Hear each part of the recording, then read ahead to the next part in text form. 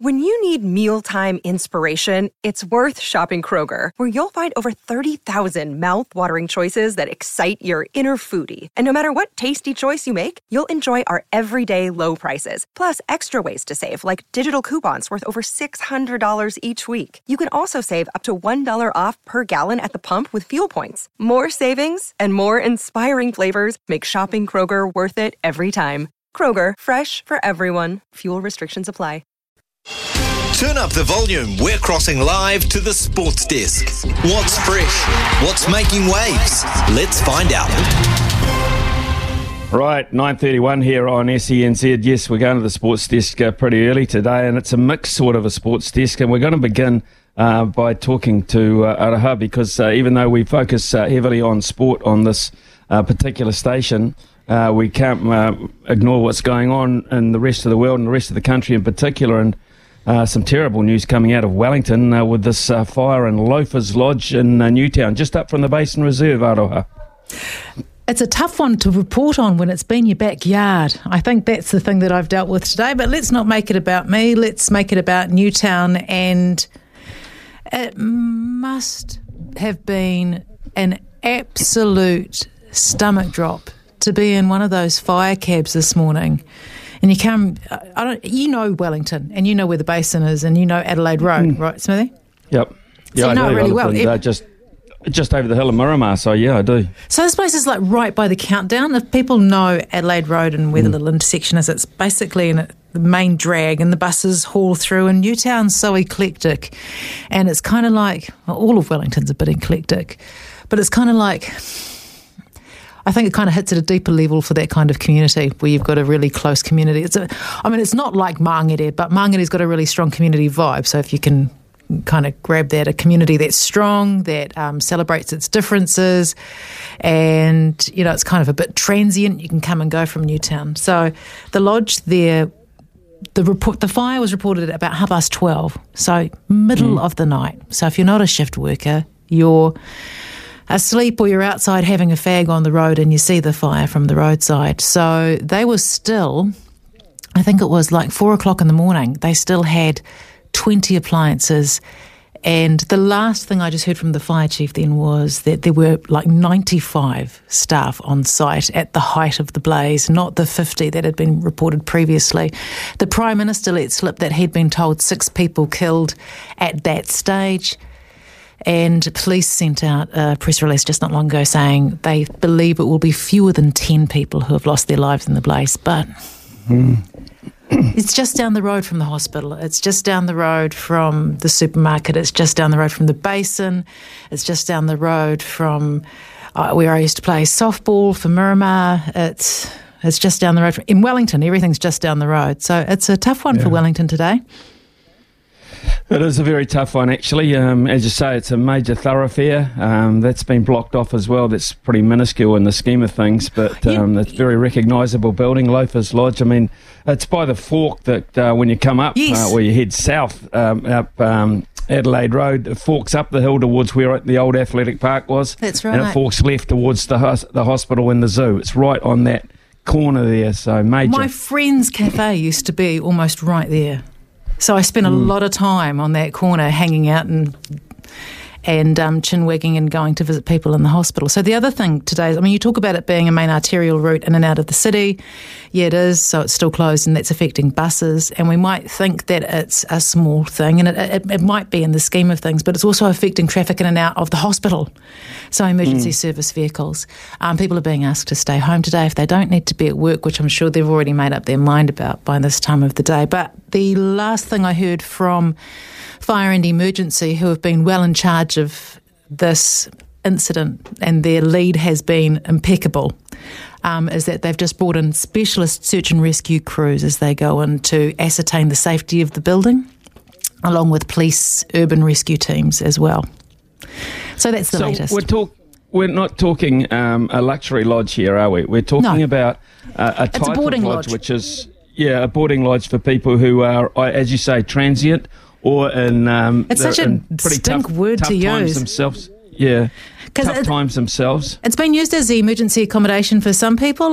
It's a boarders lodge. You know, there's You see them all over the place. There's one in Auckland right there as you're coming up to TV3, sort of just as you go up the hill. There's like a couple of little lodges around that you can get a room at for $140 a night. But one of the issues that they're facing, and sorry if we've already heard this about 40 times today in the news, is because there are shift workers, they aren't certain that the 52 people that they managed to evacuate from the building are the only people who survived, because there would have been people at work. Right, okay, thanks for that, Arawa. We'll listen to your bulletins throughout the morning for further updates on the details of it, Louis, but that's not good news. And of course, one of the other things that came through yesterday was the real tragic passing of young Billy Guyton. I had the pleasure of commentating Billy Guyton when he played particularly for the Tasman Mako, a couple of super games, interviewed him on a couple of occasions. Very, very sad. It is sad. It feels like a bit of a pin pop for a balloon pop for a Tuesday, isn't it? The Billy Guyton news is absolutely devastating, and your sermon was kind of on the money, because whenever you get passings of this very, very somber nature, you ask more questions than you have answers. And obviously the retiring because of concussion, people will draw conclusions there. I've seen lots of tributes flowing. Marty Banks, even Johnny McNichol and Richie Mo'unga, that kind of era at the Crusaders. He played mostly for the Blues. 52 games, so a half centurion for the Marcos though, and then obviously a recent coach of their Farah Palmer Cup Mako team as well. So look, this will really hurt a lot of people in that rugby community, and similar age as your kids, Smithy, and myself. So it's pretty brutal, and just, I guess, thinking of his family first and foremost, and those people close to him, it hasn't been great. And then you kind of move along to the news yesterday that was announced by the man himself, Mike Hendry, who he just started finding some really good form. He was playing really good golf in his Japanese exploits, and then back here at the New Zealand Open, and being able to nab that Open invite was such a highlight for him, and he was looking forward to it so much. We spoke to him on the breakfast show only about, I reckon, 6 weeks ago, 2 months ago. Really deflating news all around. Yeah, he's tough. He's a big, strong guy. He's faced up to it, and he's already begun his program of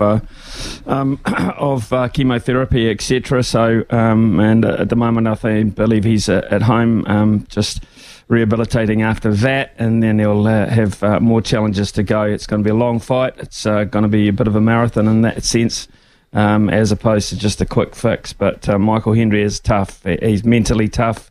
You don't get to be an Open champion of your own country without having a good mindset. So let's hope that those positive thoughts, and we pass on ours as well, to a really, really good New Zealand sportsman who has still so much to do. I mean, I hinted at it. He's exactly the kind of player who could do well with his power and his strength on the Champions Tour, which is a few years away yet. But he would have, it's probably far from his thinking at the moment, but maybe a goal. Better news, and there has to be better news. Anton Lienert-Brown, Albie signs for another 3 years actually, to 2026, which I would think he probably feels himself he's got a bit of point to prove, because he's had so much time out through injury. He thinks he probably feels as if the Chiefs, and particularly the All Black jersey, is still what he wants. And this is a good signing in a midfield area that is congested yet still confusing, I think it's fair to say. Very good point. I feel like Anton Lienert-Brown's got another half of his career to live yet, and I always shocks me that it was my era of the Press Cup down here, the Richie Mo'unga, Damien McKenzie, Anton Lienert-Brown. It always shocks me when you think about how many tests he's played and how many Super Rugby he's played. He's only 28. He's got so much more to give. How about this? 4th most capped All Blacks midfielder, behind, and only, 14 tests behind Tana Umaga, Conrad Smith, Ma Nonu. I wouldn't be surprised to see Anton Lienert-Brown be an All Black centurion, and don't think for a second that probably wasn't part of his thinking. I think Scott Robertson would be absolutely thrilled with this, because as Lee Stensis told us, when was that, Smithy? Friday? That when Anton Lienert-Brown is at his best, defensively, he's pretty smart in there, and he's a real linchpin for them. Yeah, absolutely. I think he's a given. He's a given for the World Cup because he's one of those reliable players. I won't say he's Conrad Smith, but he plays that Conrad Smith type role, that clean-up role, that tough role, that thinking type role, and I like him. Plus, he doesn't mind the nags either, does he? He's an owner, doesn't mind a punch. Right. So he's a good sort of a rooster. Weird sort of news coming out. France sort of hosting so much sport coming up. The Olympics, the Rugby World Cup, etc. All of a sudden, they've just turned around and said, well, we can't afford to do the Rugby League World Cup. Now, just when Rugby League World Cup was starting to kick back into gear after a successful one in the UK, COVID, of course, put it on hold and people weren't able to travel. They said, right, we've got one in France coming up. Okay, they're not a champion rugby league nation, but they'll do it well. Not going to do it at all, Louis. They've pulled the pin. Bizarre, isn't it, Smithy? You know, like, you really have to think about what the motive is here, because I don't think cash has really got to be the problem, or maybe if it is, they haven't looked and worked hard enough to make it work. Because, and isn't it funny with rugby league that, you know, the greatest game of all tagline? Well, it's the game with the most bizarre storylines per capita. Gee whiz, they love an interesting subplot, rugby league, and international rugby league in particular, unable to meet financial criteria set out by the French government, and they don't want to be left at a deficit, so they're not going to do it. Well, the International Rugby League chair says he's difficult to express how disappointed he is with the news. There's no secret as to how important strengthening France of a rugby league nation is to our global game and central to our strategic plans. Well, I completely understand that, because it's such a cashed up sports nation. And if they could crack into that, and, you know, you look at what the Sevens have just done there the weekend gone, Clark was saying how loud it was. I mean, they are a passionate sporting nation. So I guess the question goes, is Australia and New Zealand the short price favourite to pick this up at short notice? At short notice, have we got the infrastructure? Have we got the money? Certainly Australia have got the rugby league money. They've got the venues ready-made. They'll have the support base. They'll have the favourite for the tournament. You kind of think if anyone's going to come to the rescue, it'll be the Aussies first. Right, it's 9:43. We've got more to talk about throughout the morning, including a poor result for you Leicester City fans, losing 3-0 to Liverpool this morning. That is a step backwards towards relegation.